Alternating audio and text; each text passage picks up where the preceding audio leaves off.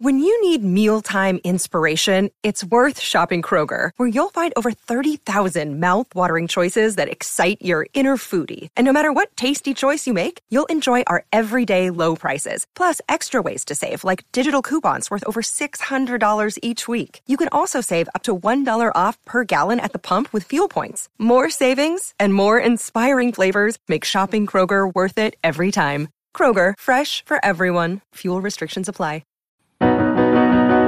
You can talk about film with a philosopher's zeal, or measure them all by box office appeal. But for once in your life, be real! Welcome one and all to a movie reviewing, reappraising, genre-hopping podcast on the Playlist Podcast Network. This is Be Real. My name is Chance Solon Pfeiffer. And I'm Noah Ballard. Buddy, we are here today to discuss the career of Bollywood legend and Hollywood character actor Irrfan Khan. He passed away on April 29th, tragically at the age of 53, of a rare colon disease. If the name Irrfan Khan does immediately mean something to you, we're going to talk about some of his most famous movies today. If it doesn't, we're going to tell you why you should know more. I was trying to think like how I knew him in my mind, and I think it's really just from like little bit parts in movies by directors I like, such as he's like a nameless father in Darjeeling Limited, which is a Wes Anderson movie. Mm-hmm. And he, of course, like has a sort of, he gives life to an interesting, if small, part in the Jurassic World. I'm on a similar page as you, that the majority of our audience probably does not know the vast majority of his work, which we're going to talk about his Indian films today. Most American audiences know Irrfan Khan as, say, the incredulous police captain in Slumdog Millionaire. He plays, which we of course talked about some months ago. Indeed, he plays like a hollowed out, emotionally version of Pi in Life of Pi, and yeah, he plays the sort of debonair heir to John Hammond in Jurassic World, whichever way you like that part. But for when he died last month, it kind of became clear that was only a sliver of a picture to an industry in India that produces more movies than America, seen by more people than American films. For sure. He was an icon, as respected as Daniel Day-Lewis, and seemingly as widely beloved as a Tom Hanks. Yeah, absolutely. And he's got 151 credits in his 50s, which is nuts. Right. Compared to like an American actor. Indeed. But yeah, he was just in a lot of things. So today we're diving into three of Irrfan Khan's most significant Bollywood titles. The Lunchbox, Piku, and Pawn Singh Tomar. They run the gamut from biopic to understated romance to nearly madcap comedy. So to get a little context for this, we're going to start today's show with a conversation with the writer Malika Rao, who wrote a wonderful remembrance of Irrfan Khan for Vulture about a week back. And if you do know his work, I think her perspective will be pretty rewarding as well. So why don't we hear from her, and then we'll come back and talk about specifically a bunch of the movies that she mentions. Do you label yourself? How do you see yourself? Are you Hollywood or Bollywood? I don't see myself as one, I just see myself as an actor, and I just want to engage the whole world. So it can be Bollywood, Hollywood, Tollywood, Collywood, whatever would. I would love to. She is a writer of essays, features, and fiction, with work appearing in places like The Atlantic, The New York Times, and Catapult. This past week, she remembered the late Irrfan Khan in a detailed and wonderful piece on Vulture, and she's kind enough to come talk to us more about him today. Malika Rao, welcome to the show. Thank you so much, Chance. Happy to be here. Yeah, happy to talk to you about this stellar career and a great remembrance that you wrote. Let me start here. So I just sort of found myself wondering this week if in you writing this piece about Irrfan Khan, if you kind of maybe unwittingly opened yourself up at all to sort of field other people's remembrances of him? Did other people kind of contact you and respond to the story you wrote in the next week? Yeah, an editor reached out who I had worked with previously, and we talked at length about Irrfan Khan, actually, at work, and just how mesmerizing he was and is on screen. And I had mentioned to her this comment that my uncle had made, that he wasn't handsome, and we both thought that was so odd, because to us he was like, the people's sexiest man alive. After that conversation, my family sort of adopted this movie Piku as one of our favorite movies. And I had been wanting to write something about Piku actually for a while, because it's, I think, a very under-discussed Bollywood movie, and kind of in this line of Bollywood movies that go against maybe what a stereotypical sense of a Bollywood movie is. The Lunchbox, which Irrfan Khan is also in, that is another, I would say it's kind of in the same category of movie. But so yeah, I'd been wanting to write about Piku, and when this editor reached out to me, I thought, I would love to sort of merge those two tributes, both to Piku, the movie, and to Irrfan Khan. And so, yeah, the responses I've been getting have not only been about him, but also about the movie. It's been really, I mean, he's someone who I think he's that kind of actor who you feel like you're having a very intimate personal connection with him, and that no one else is feeling it as deeply as you are. He has that kind of quality. So I think for a lot of people, what his death brought out was this sense of, a very personal loss. And then a lot of what I got was this, oh my gosh, I didn't know, everyone felt this way. But I'm feeling so much, and it's so good to share in that. Yeah. What is it about the ways in which he appears on screen that makes people's connections personal and specific? I saw a tweet actually that a friend of mine retweeted, that he embodies this South Asian masculinity that is rarely seen, but is very endemic and common on the ground. This kind of gentle, contained power and sensuality.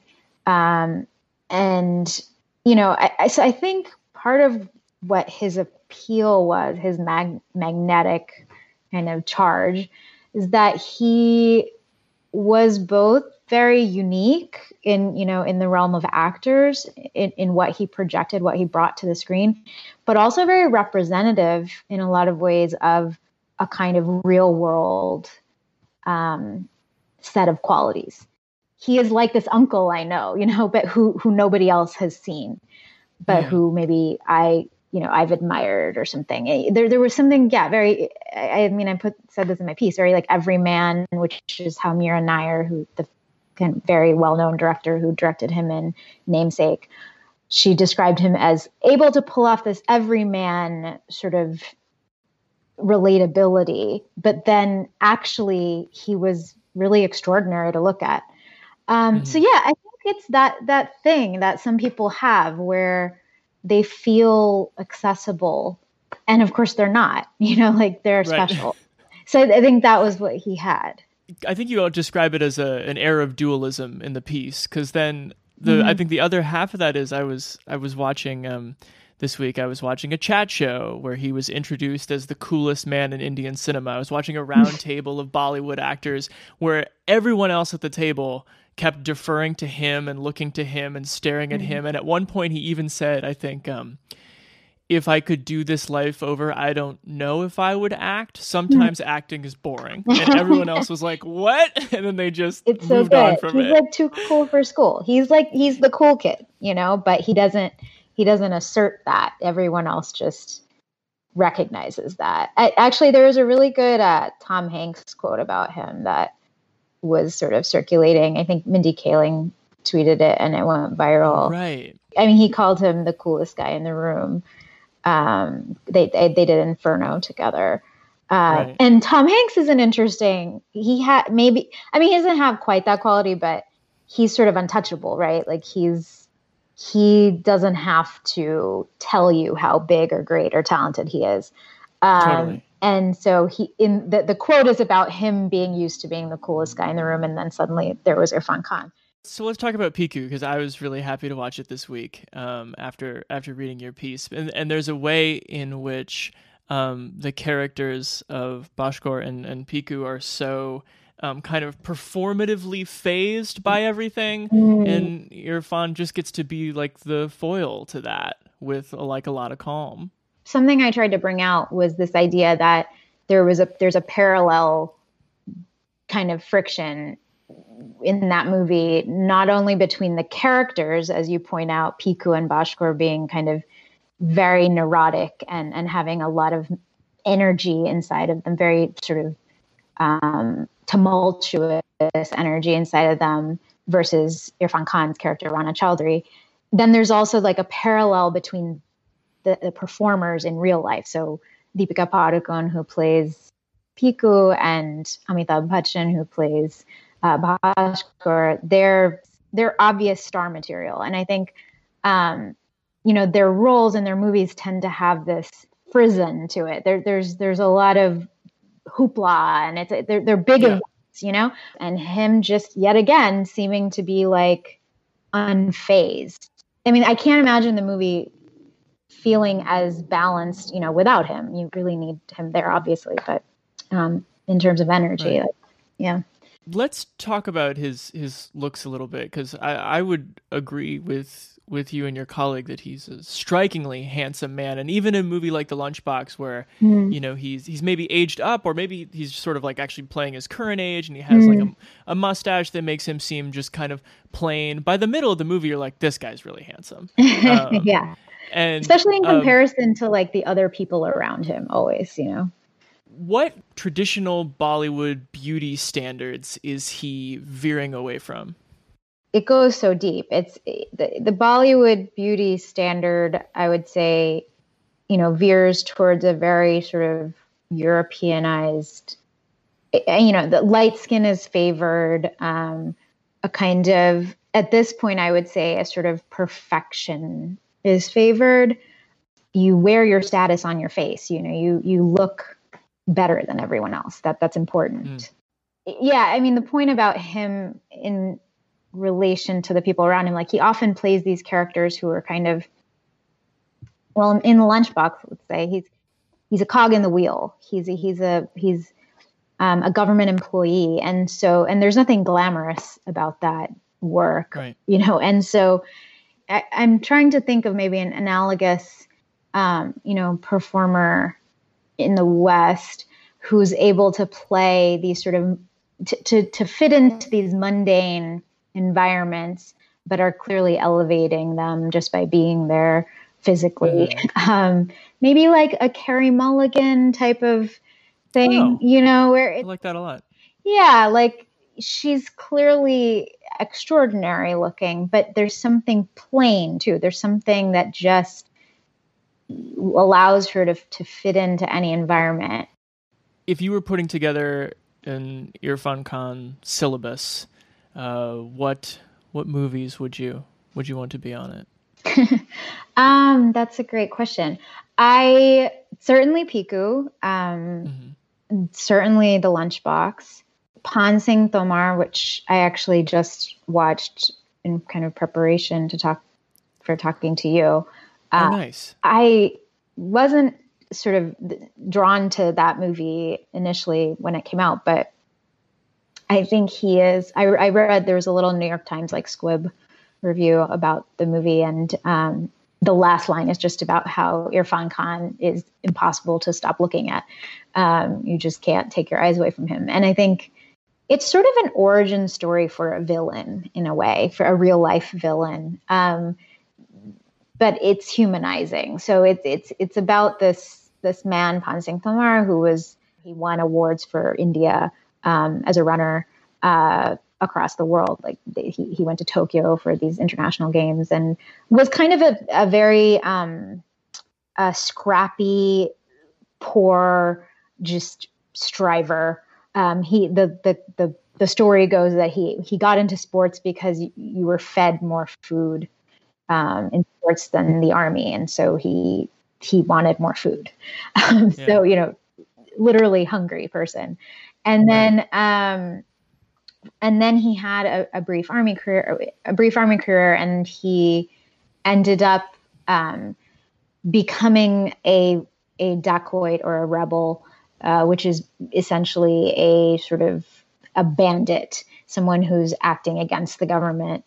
And he did that for, there are sort of several turning points in his story where you can see why he developed a kind of deep sense of betrayal by the government. What Irrfan Khan brings to the role is, and this was kind of mentioned in a lot of the reviews, he doesn't over romanticize the man. He doesn't give him this like otherworldly nobility, but you do just see the person, who you're able to see, why for any person these kinds of experiences that he undergoes would produce extreme reactions. And there's no kind of didacticism to what he's trying to do. You don't get the feeling that he wants you to leave being like, the government's bad and this, it's just the story of a man. Malika, I was looking back on other features you had written in recent years, and I wanted to ask, so you wrote this great piece a couple years ago when Priyanka Chopra and Nick Jonas were getting married, about the two different internets, like the American internet and the Indian internet, and the ways in which they were sort of like ships passing, and like specifically Americans though not understanding the celebrity of Priyanka Chopra and vilifying her in all sorts of ways, or ignoring her. But I wonder if you saw those in perhaps not as fraught a way. Did you see those kind of two internets pop up again around Irrfan Khan's passing? Wow, that's funny because I didn't, and I think that's what he was. He had, he's been praised at this point as kind of the only performer out of India to really, in a significant way, make it in Hollywood. And that means something very subtle. It means he was respected, as a performer. And you can see that in all of the reviews. The reviews take him seriously as an actor, whether it's in the Times or the Guardian. And that is, I have not seen that treatment, given to any actor or actress out of India. When this was when he was alive, he was unique, and when he died, I think as well, there was a unique sort of harmony in how people mourned him. I mean, sure. So there's the internet, which you see. I mean, of course, there were probably certainly more complex responses, I think, out of Indian media, out of mostly Twitter, I would say. Like I saw a lot of really good takes on Twitter from Indian people. But I did get the feeling, like even when I was like texting friends or the responses to my piece, that, non-Indian people, they said all the right things. Like they got what was so extraordinary about him in a way that, like, I didn't have that feeling of seeing two worlds. Like it was like, oh no, we all inhabit the same space right now. Like we all can recognize what this man brought, to the screen. Yeah, I do wonder if even if lots of American folks were unfamiliar with, a lot of his Bollywood work, there was something about at least the Hollywood work we got from him that was like, who is this guy? There's got to be totally. There's more here. That's so, yes, exactly. That was kind of the conversation that I had with my editor, who actually she's white. I think it was after Jurassic World or something, and she was just like, right. Which is, he has this somewhat minor, it's not exactly minor, but it's not a role that is, going to obviously showcase a man's talent. It's not a great part. It's not a great part, but he brought this, he's mesmerizing. There's just something about him. And she felt that watching him. I think she was one of those people who was like, I've seen him before and there's something about him, and that was Jurassic World. So yeah, I think it's very, a friend of mine, an excellent writer, Mike Sen, he wrote a piece in the Atlantic about a sort of, it really gives a sense of the span of Irrfan Khan's career. And he made this point at the end that, we're cheated out of seeing what he would have done as an older actor in that next stage of his life, 60s, 70s, even 80s. He's that type of physicality that every stage of life will be interesting, will be beautiful, and I think, and beyond physicality, just depth of soul. So yeah, there is something, he was someone who had so much, and that is really tragic that we will never have seen that,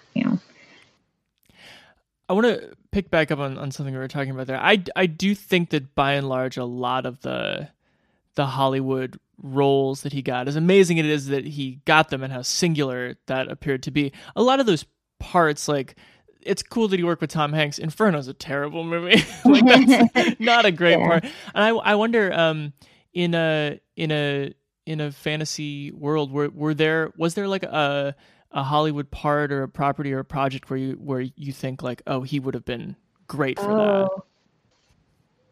I guess. I mean, I don't know if you've watched any of the In Treatment episodes that he was in. I haven't, but you mentioned. Yeah, I mentioned them. I mean, what I loved about In Treatment, I almost think my answer to your question is like, the movies haven't been written yet that he would have really soared in Hollywood. Like, because what they would have been, and this is In Treatment gets at this, the closest that I've seen, is he's just an Indian man in America. Like, in Treatment, he walks into Gabriel Byrne's office. I forget the name of Gabriel Byrne's character, but, and he has problems like everybody else who walks in there. And you start to understand the context of his life, which is, reflective of him being Indian and an immigrant in the country. But that is not sort of the reason he's interesting. And I think of my father or just people I know, and I haven't seen roles written at this point that really, truly allow for like an Indian person to just be normal, and just sort of be the person. And then, oh yeah, they happen to have this kind of window dressing in their life. But yeah, to me, he would have done really well in, a movie that I don't know, that's just doesn't have an agenda. Sure, that's not concerned with casting him for his ethnicity. Yeah, and I that's why I really love the In Treatment episodes that he's in, because people are interesting just by virtue of being people. Like, we all can walk into a therapist office and be very interesting, and so that is beautiful to me. I mean, I almost think, the problem with Hollywood is any role he'd be cast in, he would be the brown man. And that is just, I don't know, it would compromise the role probably. Malika, my last question for you here is, do you think your family will watch Piku again this year? Oh, I mean, if we're able to congregate in a room together, which is the first thing I'm not sure of. Oh, yeah. And I'm really hoping happens. Definitely. I mean, we watch Piku. So now it's been several years now that we've religiously watched it, but we watch it several times over the course of oh, really? Yeah. Like, I don't know how to explain. I mean, everything about that movie, the fact that it's so obsessed with digestion and like bowel movements. And well, I was so tickled realizing like on Thanksgiving, it's your annual tradition to watch an indigestion movie. My family is a South Indian Kannadiga family. We are like bowel movements are a primary topic of conversation anyways. Okay. And which is like, it's really funny. Even in Lunchbox, I love that. I'm forgetting now he talks about how bananas are good for his digestion at one point. And it's like, again, that's the sort of everyman, like he's in that movie, he's a love interest, but this is partially just, I would say, like an Indian sort of sensibility, but that is such a major part of life that I think, with Piku, it's him, and it's the rancor between people, which is also very Indian. So as a Thanksgiving, Thanksgiving is a holiday where you're with family. We are enacting like all the same dynamics ourselves. So it is absolutely the most perfect Thanksgiving movie. Well, very good. I hope you guys get together and watch it. Thank Malika, you. thanks so much for appearing on the show and talking. It means a lot. Thank you so much. Again, for having me. I really appreciate it. India, Anandi. I suppose in the end, the whole of life becomes an act of letting go. But what always hurts the most is not taking a moment to say goodbye. Chance, what a wonderful conversation that was. Thank you. Thanks again to Malika for coming on the show. It was very helpful to hear from someone who knows all about Indian cinema and has appreciated his work for a long time. Because I think we grew to appreciate it a lot this week. For sure. I would say, not to spoil my reactions to these movies, but I would say I was so like positively surprised by what they offered. Yeah, it's pretty to hear like a bunch of people just be like, this guy was one of the best living actors, and to not really know his work. You're always going to have that slight bit of dubiousness, having nothing to do with him, but you're just like, how is that true? I don't know anything about this guy. And then I watched 4.5 movies and was impressed through every second of every one. It's like, this guy's amazing. Yeah, I got to admit, I even watched a couple episodes on Malika's recommendation of In Treatment. Oh, cool. Is he great in that? Yeah. It's an unbelievable part in which his thing is not speaking. He's very good at not speaking. Before we get into these movies, I think it's such an interesting part of this actor's thing that he can play any age at any time.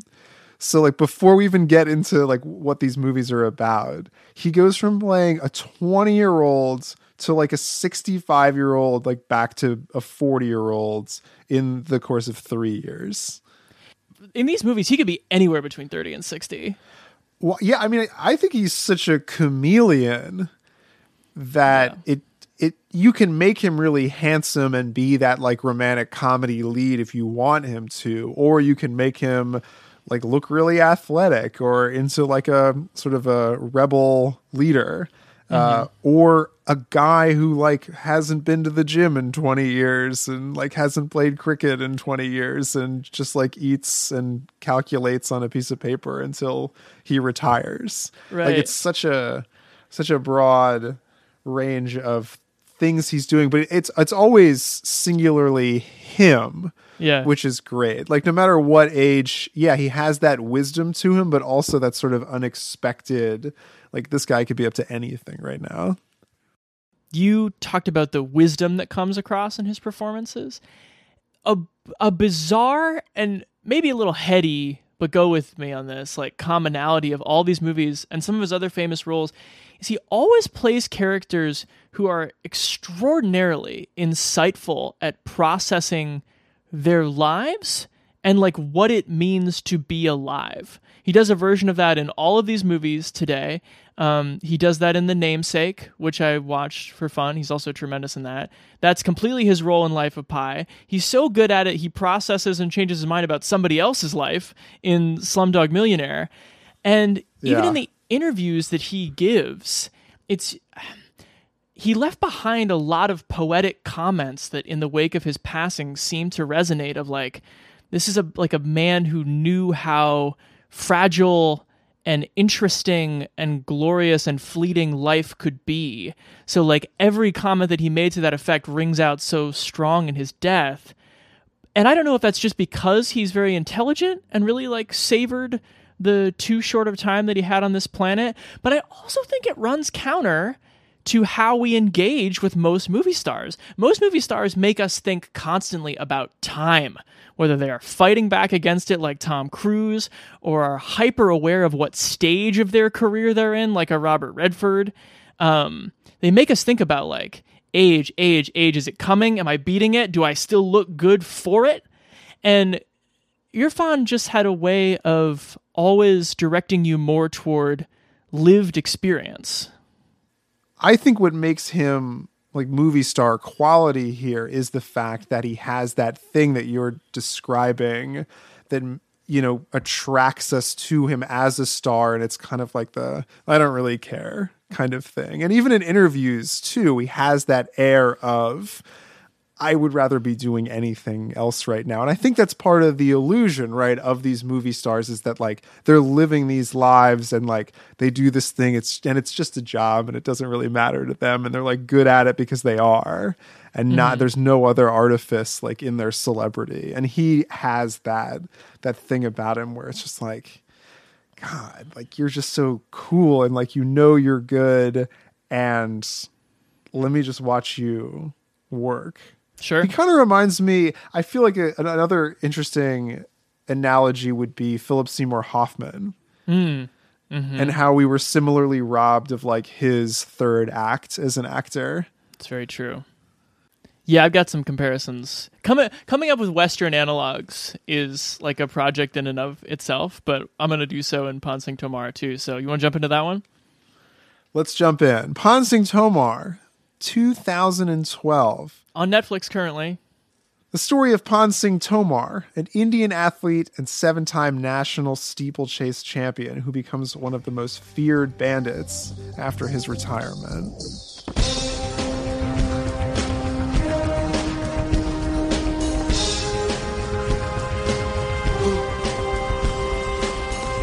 कहाँ भगाया जा रहा हो दत्ता? हमसे भग के चले जाओ का? अब जे बता. So it's a biopic. It's based on the crazy life of a real man, and as you rightfully told me via text, like the fact that this guy's life contains so much leads this movie to trying to wrap its arms around some very different kinds of movies in 2 hours on the dot. For sure. Yeah, it really tries to be both Chariots of Fire and Butch Cassidy and the Sundance Kid in the same movie, which is certainly an incredibly ambitious goal. Right. Yeah, it's true. The movie does make good on like the one thing you want, where it's like, if he's such a good runner, there had better be a part where he's a bandit where he like runs super well for a purpose, and it makes good on that. Oh, absolutely. Yeah, you know that scene's coming pretty early on. If anything, I kind of wanted the movie to be a bit more of the Chariots of Fire, because I feel like maybe in its effort to stay at a not crazy runtime, you really only see him run 2 races. And then I guess you can consider like the scene where he delivers the ice cream before it melts to be like the third.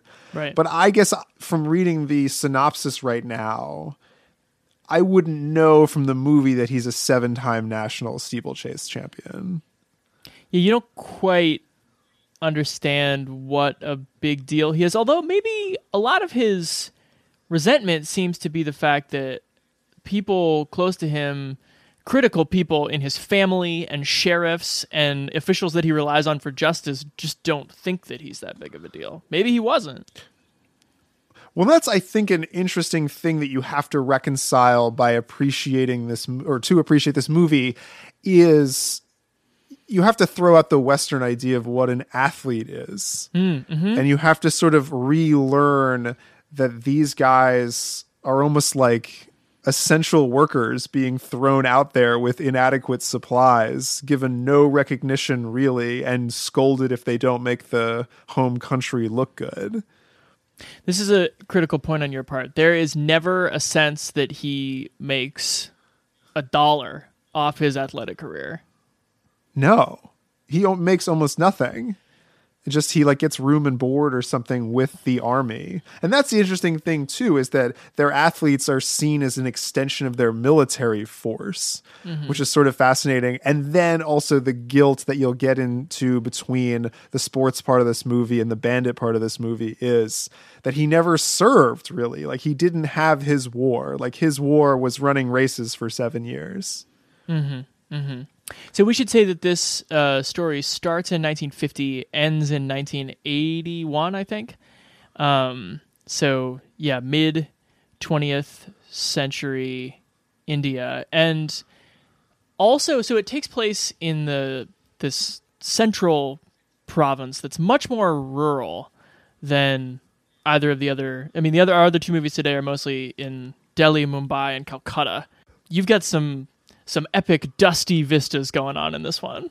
But yeah, it sort of puts him up against history as well when India became independent in 1947. And also like knowing that that is like a cultural marker in many of these sorts of stories is important to realize. It's like the equivalent of the Great Depression or World War II in a European or American sense. Let's talk about all the stuff Irrfan Khan has to do in this movie and how he pulls it off. He's a naturally gifted, like Bo Jackson, folklorically good athlete. And the steeplechase, by the way, because I don't think I would have known what the steeple... Do you know what the steeplechase was before this? No, I couldn't have told you what it is, but it's sort of like a mix of... It's adapted from an equestrian event, is what they say in the movie. Right. Somewhere between like Tough Mudder and hurdles. And otherwise is just a 3,000 meter race in between that. Just a 3,000 meter race. What do you buy him being athletic? Not in the way that this movie is trying to say. And there's a very specific reason why. Because when you see him run with the other people, he's running well, but it looks like he's trying very hard to outpace them. And it looks like the other people are not trying. And according to the vision of the character, as someone who, that small town, like legendary. I mean, he's almost like a Pecos Bill figure or something. For sure. It should look like everyone else is trying really hard and he's not, and he's still kicking their ass. And it looks funny. Yeah. I think there's a really spirited showing by the extras around him, pretending that he's a superior athlete to them. Yeah. I'm glad this movie isn't too like Disney-ified though. Sure. Like you don't want him to like the sort of golden sunlight paints him as he like strides in slow motion or something. Like I liked that they were wide shots of interesting things happening. And then of course you cut to a close up of him like jumping over the steeple, which is good. Yeah, you got to cut it. They definitely like cut around the jumps. Oh yeah. Yeah, I mean, also it should be said that he's playing like a gifted, 29-year-old athlete, and he's like 47 in this movie. So like, he's given it his all. I think the performance he ends up giving here is somewhere between, let's throw out some more analogs. This is somewhere between like Paul Newman and like Benicio del Toro. And I don't even mean Paul Newman on the Butch Cassidy side. It's more like Paul Newman on the athletic side when he's a younger man. Like he's very moral and can be very distant. And it's kind of like Newman in Somebody Up There Likes Me, like the Rocky Graziano picture. And then by the time he becomes that bandit in the woods, he does kind of remind me of Benicio and Che or something. He has this sort of like... That's a great reference. I was going to say that this movie definitely saw Steven Soderbergh's Che parts 1 and 2. Right. Because it has a very similar framing. I also love the narrative framing device of famous guy talking to like easily rattled journalist as a setup to how we got to this moment. And this movie delivers on. I think the journalist guy is so funny and weird, and like He's so clearly like not like a scared. good journalist, just like somebody given this task that they like cannot comprehend. Yeah, so I mean, to be able to bridge like Newman del Toro, he does everything in this movie. Like at times, he is almost frighteningly direct or like ironically blunt in his relationship with his wife, which we should talk about. And then at times, he's like a very traditional leader of men. He can be very scary. He can be very winning. The things he's able to toggle between in a biopic where everything is focused on him is remarkable. Yes. And he almost like loses his mind, I would say, by the end. It's sort of a Heart of Darkness kind of movie as well, where when you get to that speech at the end about that's the finish line over there, and like nobody will say that Pan Singh Tomar didn't cross it. Yeah. Like is so far gone. It's like Norma Desmond at the end of Sunset Boulevard, like thinking she's actually making a real movie. It's heartbreaking. Totally. And I think the framing device is very useful because, again, this is a Irrfan Khan character processes his life. But I think he actually does use the interview to process the things that he has had trouble making sense of so far. Because you see him, like in his military career, when somebody explains corruption to him for the first time, it's not like he's like, I know what that is. I'm on the lookout for that. No way. He's just like, corruption? I don't get that. I don't think I'll be partaking. And so a lot of his anger, especially toward it's his cousin, right? Who tries to seize. That guy sucks. Ruthlessly tries to seize his land and his crop and ends up like beating his mother nearly to death. But when he gets to have his, awards reel moment of freaking out, it's just like, what did I ever do to you? Why did you do this? Where did I go wrong? It feels like he's really asking. He doesn't understand the sin and the shades of gray of this world. He's a very righteous man. But that's what I think is interesting both about the character and the performance is that like it doesn't necessarily have to be this incredibly, saint-like figure who caused something to happen that changed history forever. Here's just like this flawed guy who had maybe two skills to his name who found himself up against history. Yeah, his most common spoken refrain in here is "No one is a rebel by choice." Of just like, this is what I brought to the table. This is what life and the government gave back to me. Here I am in a ravine, kidnapping people to stay alive. I love that as like their primary gambit to make money. It's just like kidnapping anybody. Yeah. And then when people can't pay, they just kidnap them. So I think he's wonderful in this movie. I think the directing is unfortunately like pretty slapdash at times. I texted you that it gets in a hurry at really weird times, and I'm not like totally just talking about having to turn the corner into another chapter of his life, but just like a scene that, according to any tenet of epic filmmaking, should breathe. Like, when he first decides to be a bandit and he's thinking about whether he's got to kill his own cousin, and he looks out at the vista and it's like a 180-degree pan around his head at the sunset. And you're like, let's sit in this for a second. And the director just cuts away halfway through the pan. And it's like, what are we doing? And it replaces that with like montages that are set to just the weirdest. The music cues in this movie are also really bad. And it just cranks it in like 10-second intervals. It's just like, holy shit, let this scene breathe. Absolutely. There are so many scenes where Irrfan is about to like do acting that for some reason there's like that blade on blade noise that indicates like troubles afoot. Like, right. Which, when like the raptor enters the kitchen in Jurassic Park or something, like that kind of noise. It's like, okay, just let him do the stoic sad face. Do we want to explain our rating system before we rate Pan Singh Tomar? On Be Real, we rate movies in two categories: good or bad for technical quality, and a good or bad for watchability. So what are the 4 possible ratings? I don't care! Good movies are both well-made and highly entertaining. The Fugitive, Parasite, Rear Window, or The Hunt for Red October. Once more, we play our dangerous game. Good bad movies are often impressive technically, but also tough sits. Historical melodramas like The Mission, horror movies too scary or gross to rewatch, or self-serious musicals like Yentl. Papa, can you hear me? Conversely, bad good movies are highly flawed but still gratifying. Nonsensical hangouts like Hot Tub Time Machine or ludicrously fun action fare like Twister or Stargate. Give my regards to King Tut, asshole. Bad movies are neither well-made nor entertaining. Examples we've covered unfortunately include Garden State, 50 Shades of Grey, and Attack of the Clones. I'm deeply sorry, Master. Got all that? Time for a rating.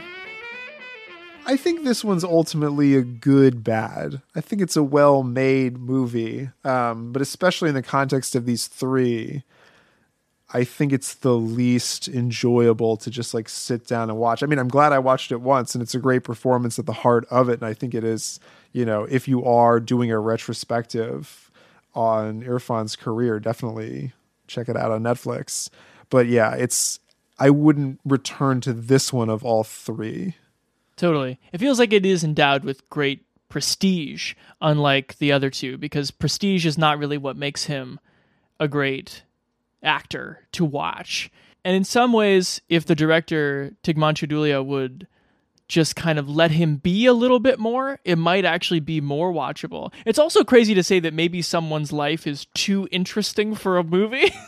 But this one so interesting, it's unbelievable. Yeah, so interesting. It's like it's hard to wrap one's head around. So yeah, give it a watch. It's on Netflix, but I'm going to join you in the good bad.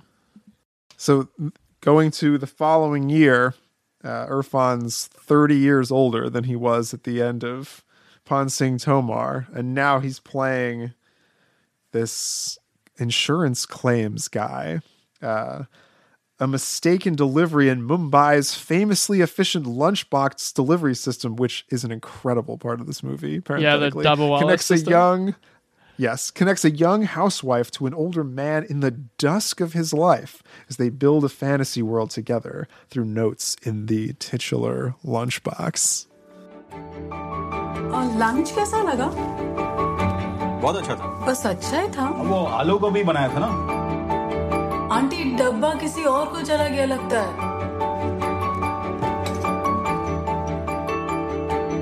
Play in front of this door again. I'll chase you down the street. कल खाली डब्बा भेजने के लिए आपका शुक्रिया। आज भेज रही हूँ पनीर, मेरे हस्बैंड का फेवरेट, ईला।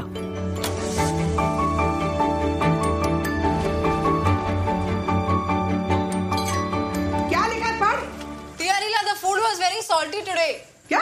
ना थैंक यू ना नमस्ते? ये ले, डाल दे। हस्बैंड कल रात बहुत देर से आए, वो कुछ नहीं बोले। Dear Ila, things are never as bad as they seem. I loved the process porn of the lunchbox getting to the desk. Yes. Incredible. And it's such a funny, for how fastidious it is, it's so funny that, like, it's all a mistake, right? The fact that, like, this lunchbox is so reliably going to the wrong person is what fuels the movie. Well, it's just like a little blip in the whole system there that causes this like one corruption that leads to this, fantastic meeting of two souls looking for a pen pal. Indeed. Well, I would argue too, you call this like a funny epistolary story and an epistolary relationship between the Irrfan Khan character and Ila, but really like most of the relationships in her life are sort of epistolary in one way or another. Like you kind of have the off-screen auntie who's like in the apartment above them, and she's only realized physically by this basket that like comes down from the window, either to request items or to give them as a gift or an encouragement while she's cooking. which is great. Such a cool thing. And also with her husband too. He like comes in at night and then is gone by morning. Right. And like the daughter who's observing this whole thing and sort of, it almost feels like she's recording it. This movie is written and directed by Ritesh Batra, who U.S. audiences might know. He adapted The Sense of an Ending a couple years ago, which was okay. But this movie feels like a real achievement in the sense of I cannot believe it's not adapted from a novel. The fact that that Batra just wrote this as a script and directed it is indie drama filmmaking of the highest order. Right. Well, there's something about how like interesting the process at the core of it is. It screams of like writer director, where you can tell the idea is on like a visual level and also like a writing dramatic level in total harmony to create something like wholly unique. Totally. It doesn't have that thing that you're used to seeing in, I don't know, say like a more Austinian, like letter-driven adaptation where the movie just doesn't know what the fuck to do with how much writing there is. And they're like, well, we have to get this part in. But this movie is so attuned to the fact that the letters are short and you have time for maybe a 1 to 2 minute like a modest flashback or a cut into a different interaction, but it never gets too indulgent with the like, and I am reading a letter and I'm reading a letter. You are as excited for them to hear what they have to say to each other in these snippets as the characters are. At least I was. For sure. And I think all the character wants and needs like make a lot of sense. And the relationships, how they like sort of rub against each other and create friction makes a lot of sense. And that to me says like the script was thought out in a way that like gave all the characters that we interact with like some real thing to hold on to, which is kind of rare in movies. So let's describe Irrfan Khan's performance and his character in this movie. Yeah, old widower in the last month of his job. He fills out claims for, I guess, some sort of insurance company. It's amazing what slicked back hair and a mustache can do for making you seem not sexy. And yet... Sure. He's also like maybe 30 or 40 pounds heavier, but like not heavy, just sort of like paunchier a little, which is like the transformation is pretty incredible from the Tomar. Right. But there's sort of this dual inciting incident which I think is a smart narrative move of introducing not only this wrong lunch showing up and the relationship that develops over this device that goes back and forth between them, but also the guy showing up to be trained. Mm-hmm. So there's like this young guy who sort of appears and he's, still wet behind the ears, came from wherever, and Irrfan has to hand off whatever thing he was doing very, very well to him and just like can't be bothered to think about what that process would look like of training him. So kind of blows him off, which then pushes them even further together. It's true. So that's Sheikh that you're talking about, played by Nawazuddin Siddiqui, who also betrayed him in Pansing Tomar. Interesting. Mm-hmm. What I love is that Irrfan never plays Mr. Fernandez as just a crank. That the movie is like, this nice young man and falling in love is going to make him not a crank. He just goes from sort of like unavailable, proverbial clock punching clerk who got good at his job 30 years ago and like never wanted to think about it again, to having thoughts and feelings that he does have. Like the letters reveal quite the interiority of a man. But there's nothing contrived about the way he starts being nice to people. It's just all of a sudden he kind of like wakes up and realizes, oh, there's a couple people I could actually share what's going on inside. This movie also introduces for me this kind of fascinating phenomenon of characters speaking in like an English and Hindi hybrid that by like 20, 30 minutes into the movie, you feel a chance. You texted me about this. You feel like you speak Hindi when you certainly do not. when I really realized like that was happening to me and what an idiot I was, I like found an interview that was like all in Hindi, and there's a part of me that's like, well, I'll try. And then oh yeah, you think you picked it up? You're a moron. Can we talk about the food? Oh my God. Love the food. Love watching her make the food. Then I'm just like mesmerized by the food physically getting to the desk. And then the incredible prop that is the tiffin. Yes. Him unconstructing this thing and then setting his table and like serving himself these beautiful, like vibrantly colored like vegetables and sauces and curries and things is unbelievable. I love the sense too of just like what part of the tiffin is the note in. And then when it's so often like in the bread, of course, because it's not in the curry. I mean, that would be fucking stupid. But yeah, it's such a like anticipation builds throughout the movie, right? Of like, is how much are they going to reveal with this correspondence? Or is this the one where one of them closes it down or shuts it off? And the fact that you have like a tactile opening and unstacking system to get to the note is so great. As the movie goes on, you see how much his heart is opening by how he can't like wait to open the lunchbox until he gets to the lunchroom. Yeah. So much so that like people notice him going for the lunchbox. And also presumably it like smells wonderful. It's so interesting to see a movie that can take a sort of domestic chore that I think like especially in an American context has some real baggage of like a husband or a wife cooking for her husband, and it manages to like sentimentalize it and give it like weight and reality in this way of like, this is somebody who can actually like appreciate like what I pour my life into. And the scene where Auntie's like, if Rajiv doesn't notice that he's not eating your food, like fuck him, he doesn't deserve you. For sure. Well, it's sort of interesting too in this particular moment that we all find ourselves.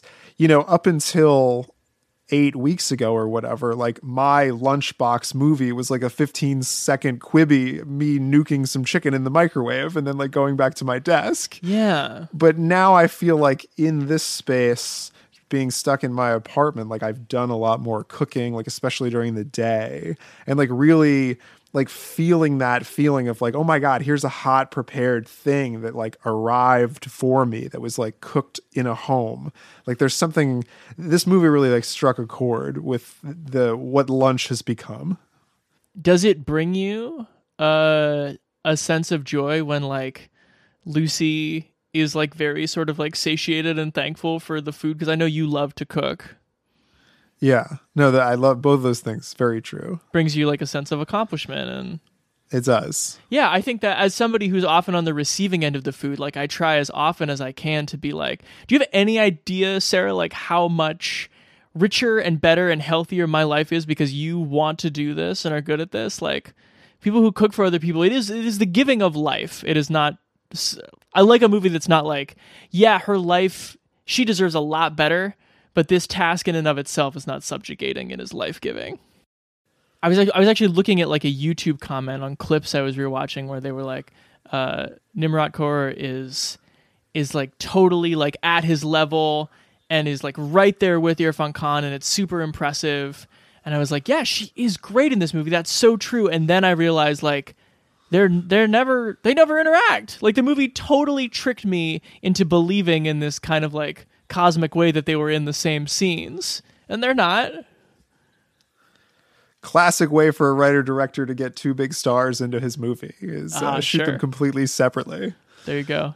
Wow, that's a very pragmatic, cynical viewpoint by you, but true. Call me an ignorant American, but part of me longed for a more like You've Got Mail sort of climax. Sure, I get that. That being said, I think this movie's an easy good. Yeah, I think it's a good as well. Also just a great understated like urban alienation movie. None of you're seeing Mumbai without any of the sensationalism with which we Westerners ignorant white Westerners have encountered it through a movie like Slumdog Millionaire, which Danny Boyle likes to sensationalize. We know. But it's kind of the same concern, right? It's just like the city's moving too fast, growing too much. Fernandez is like, everybody wants what the other one has, and has gotten across through this beautiful symbol of his wife having been buried in a traditional plot, and then he goes to buy his own plot, and they're like, we can only bury you vertically. Which, like, if there was ever a more disturbing sense of overpopulation, that's that could be it. Yeah. As a former subway rider myself, and I hope to return to my glorious MTA one of these days, but I do relate to the feeling of thinking an old woman's like cupping your scrotum, and actually it's just like the knapsack of the guy in front of you. Sure. Yeah, it's got a lot of wisdom about life in a city. For sure. Okay, should we finish out with Piku? Piku, 2015. A quirky comedy about the relationship between a daughter and her aging father, whose eccentricities drive everyone crazy. Hey, Piku! अरे flush में पानी नहीं है.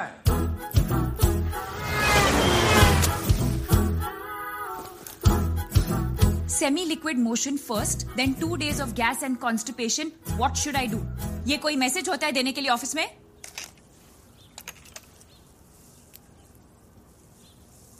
हाँ? सुबह की धूप पे इसी की दस्तखत. ऐसे वॉक करने से कुछ नहीं होगा. जाके बैठिए बाथरूम में हो जाएगी. I know my sister better or you. आपको ना कॉन्स्टिपेशन यहाँ पर है, यहाँ पर दी. We live in a society, बाबा. किसी से तो अच्छा रिलेशन बना के रखना पड़ेगा. कंजूस. हम लोग कंजूस है. हेलो पीकू. हाय. भाई कलकत्ता जाना है. कौन जाएगा? अरे दिल की बुरी नहीं है वो. पीकू. पीकू. What? कोई ड्राइवर ही रेडी नहीं है. You are going to take us? अरे ये भी तो जाएगा. हम चले बहारों में गुनगुनाती राहों में.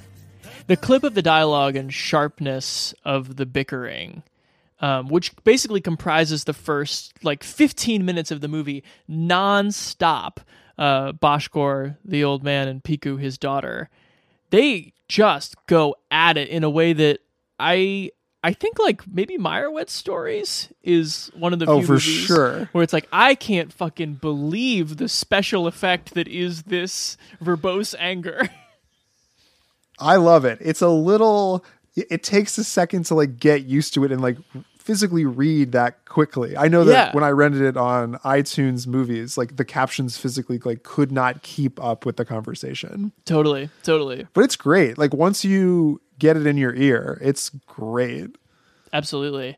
And I talked to Malika about this, so we don't have to belabor the point. But the fact that the first 15 minutes of the movie is these people screaming at each other with such skill, and then Irrfan Khan, playing Rana Chaudhry, who's the owner of this taxi stand, shows up with his Irrfan Khan serenity. It's just what? It's like somebody got dropped into a... Malika compared Bashkor to a Larry David type figure. And it is like if you put Jim Halpert in Seinfeld. It's just where's this guy coming from? Yeah. Incredible. Totally different way of being. That's funny. Yeah. And we should state pretty early on, I mean, as was alluded to in the interview, this movie's all about this guy who just needs to shit real bad. Yes. Bashkor is totally constipated. Every conversation surrounds it. And the hardest laugh of the movie for me is Rana's driving them from Delhi to Calcutta, which is not a drive for the faint of heart. And he goes, are bowel movements the only topic you discuss all day? And you who've been watching the movie for an hour are like, yeah, this is how this works. I love that the subtitle is The Motion is Emotion. Right. You know me, Chance, I love a road trip movie. And when this movie gets going, I think it's a little sluggish to start setting up their worlds. And I mean, this is just me and like whatever I'm coming in with, but to buy the sort of circumstantial whatever that links Irrfan Khan and Piku at the start, the fact that like she needs a taxi to go anywhere and like has become such a menace that the taxi drivers like won't pick her up because like she yells at them and they get into accidents, right? Is like a little broad comedy for me. It's pretty Nancy Myers. Yeah. The money that they have and the problems that they have is also a really interesting contrast to like the other movies that we watch. I mean, they live in a nice house. They're, you know, Boschkor's worried about the help stealing the iPad. She works at an architecture firm and can't, you know, just like doesn't accept this guy who's also a successful architect who like kind of wants to date her. She's like unlucky in love, but her dad's always just like, she doesn't want love, which is another really interesting dynamic. There's an incredible scene where she's talking to this young guy who's like a San Francisco startup magnate or something. Yeah. And the father comes over and he's like, she's not a virgin and she's not looking for like an emotional marriage, just like a partnership. Right. He actually says, my daughter wants a needs-based partnership, which totally flies in the face of everything you would expect about like a crotchety old man holding back his daughter's love life, instead of being like, you need to get married now. Like, you need to follow traditions. You need a man. He's getting in the way by being like, my daughter's extremely pragmatic. Right. Why? It's almost like he's the other end of that spectrum in that he like thinks she's like so above whatever role society would put on her that like he doesn't want her to participate at all. And so let's talk about Irrfan Khan then. In this movie, he has this sort of effortless. Honestly, I'm gonna give you a compliment. He shares like a wardrobe with you, where it's just like he looks. Oh, I was just gonna say he wears a shirt really well. Yeah, he wears a shirt and jeans very well. Maybe a blue blazer. If the occasion calls for it. And he's always down for a road trip. This may just be me. Yeah, sure. Maybe that's why I identified. But yeah, I think that's kind of the trick of the movie too, is putting someone, such a cool cucumber like Irrfan Khan, at the center of it and seeing how far it'll go until he like says shut the fuck up to these people. And of course he does have that moment, which is great. He, at different points on this road trip, gives Boschkor these 3 different ways to think about solving his constipation, right? One is to like eat differently, and he's sort of like, he's trying to get him to slow down. It's like a very folksy presentation of like, you need to chew like a cow. Think about the food you eat versus the trash that Americans eat.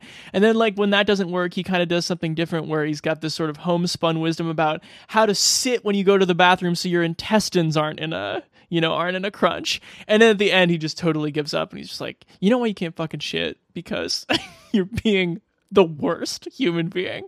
Maybe take that to heart. As goofy as it was to like have that kind of like visual gag of the commode on the roof of the car as they're driving this 2-day journey. Yeah. But I think that like 70-year-old men, like they all have some version of that chair. But I think I'm literally talking about like a device that allows them to sit with more ease while they're pooping. Oh, okay.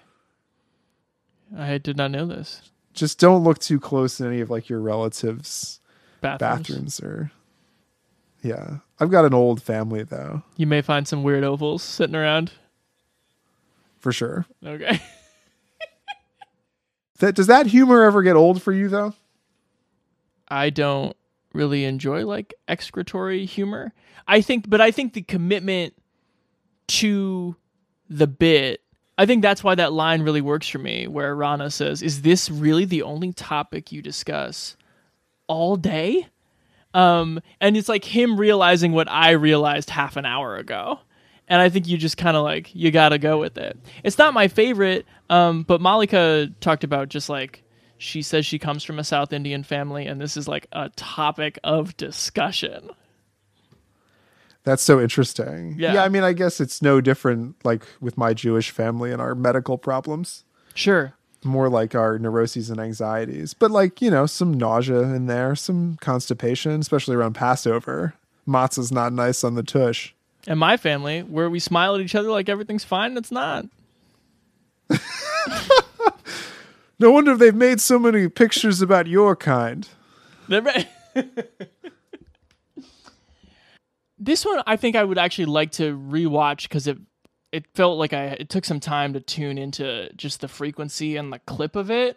I think it might be more rewarding. I think it might hit differently. I also feel as though it's strange that, because I don't think Piku seems to me like the third most important character in the movie, and that's a little odd. Although I do really, considering she's the title character. Yes. But I really buy into like what she and Rana are talking about by the end of the movie, and the fact that they're just like volleying badminton birdie as friends when the housekeeper comes back and the movie ends is, I think, Irrfan Khan has really fascinating relationships with the women in these movies. Oh, for sure. I would say this is the best chemistry of the three. But I guess I wanted Piku to like maybe have a little bit more going on like with her life. Like I think the movie pretty quickly is like, nope, she's got her dad and that's about it. But like she works at this seemingly prestigious architecture firm. Like you want to have like, I was waiting for a scene where she like couldn't go to the meeting or like do the presentation because of dad kind of thing. But that's all like not really surface level so much. And because then I think she puts on I want her arc to be bigger is basically what I'm saying. And so by setting her up at a place where it's like, hey, there's this like fabulously successful young woman. Like, why doesn't she have a husband? Let's investigate. And here's the movie. Yeah. But like, it never really develops her being like successful. It really just develops the neuroses so that there's not that much contrast for like where she is striving to be, if that makes any sense, and how we reconcile like what she's giving out to the world and what she wants other people to think of her and like what is actually happening behind closed doors with her weird family. But I do think there are some really winning scenes. I mean, to turn back to the reason we're all here today, in when Piku and Irrfan Khan like fail to communicate with each other. Like there's that great scene where he's fixing the water pump or whatever. Yeah. And she's like forcing conversation and then becomes self-aware that she's forcing conversation by saying that she's forcing conversation. And he like doesn't disagree with her. And she just kind of like steps back very slowly.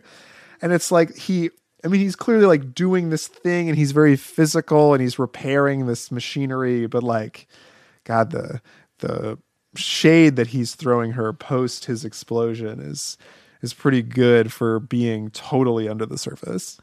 A related and reversed maybe bit of banter is where he's sort of like, I don't know, it's flirtatious. He's trying to get on her good side as they like finally kind of get a night like walking around off the road, and he makes a comment that like seems sort of supportive of her gender, and she goes, "Do you really respect women, or are you just trying to impress me?"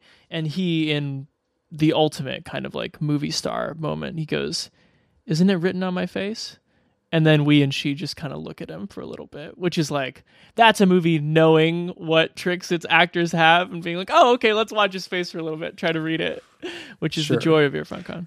Like, I totally get where he's coming from, like, not understanding her politics because of her weird banter with her dad. Right. But, like, when he comes into that scene where he's like, didn't, like, allowing women to drive liberate women? Like, why aren't you driving? But I'll drive if you want me to, because, like, that's the chivalrous thing. But also, you're paying me. And, like, it's funny to watch him without stuttering, like, sort of navigate those questions. Totally. Can we rate Piku? Piku, I think, is also a good. Not as good as the Lunchbox, but a good nonetheless. And I think if you're looking for, that kind of Nancy Myers, somewhere between Meyerowitz and Myers lies Piku, where the people don't just fucking hate each other, but it's maybe not a broad comedy. That's very well said. I'm in total agreement. I think it's also a good. So I want to wrap up by just pointing out one more thing that I think is amazing about Irrfan Khan's range. Another really good movie that Malika recommended, and a part that I think I had to cut, is movie The Namesake, which is a Mira Nair movie from 2006. Again, it spans a lot of time. Irrfan Khan goes from like 25 to 50. He gets a great mustache. He grays. He looks tremendous through all of it.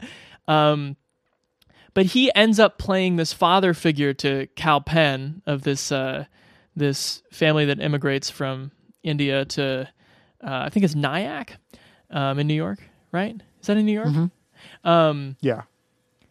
But he ends up becoming a sort of like framing device character for the movie, where he is full of wisdom and perception. And I'm going to put the clip in at the end, just like a flashback that is just so emotional in the wake of his passing. And it was amazing to compare that movie to Life of Pi, where he also plays like the framing device character. But the whole point is that like you look at this guy and he is so worn down and human that you're like, well, this guy sitting at this table with these bags under his eyes couldn't possibly be the guy who was on a boat for a year with a tiger. Like, that's not possible. And the fact that he can both play a framing device character with all the magnetism to make the whole movie sing, and then one that undercuts the fantastical nature of a whole movie, is just like, who can turn it on and off like that? Who can live in both those worlds? He's amazing. I'm so glad we did this. Yeah, totally agree. Wonderful performer. Tragedy that he's gone. But nice to have this excuse to look at this person's career. Noah, my friend, it's been a pleasure going on this journey with you. Absolutely, my friend. Next week, let's watch some more movies and look at them critically. I'm in. See you soon. All this way, no picture. Huh? কি করি? We just have to remember it then. Huh? Will you remember this day, Gogo? How long do I have to remember it? Remember it always. Remember that you and I made this journey and we went together to a place where there was nowhere left to go.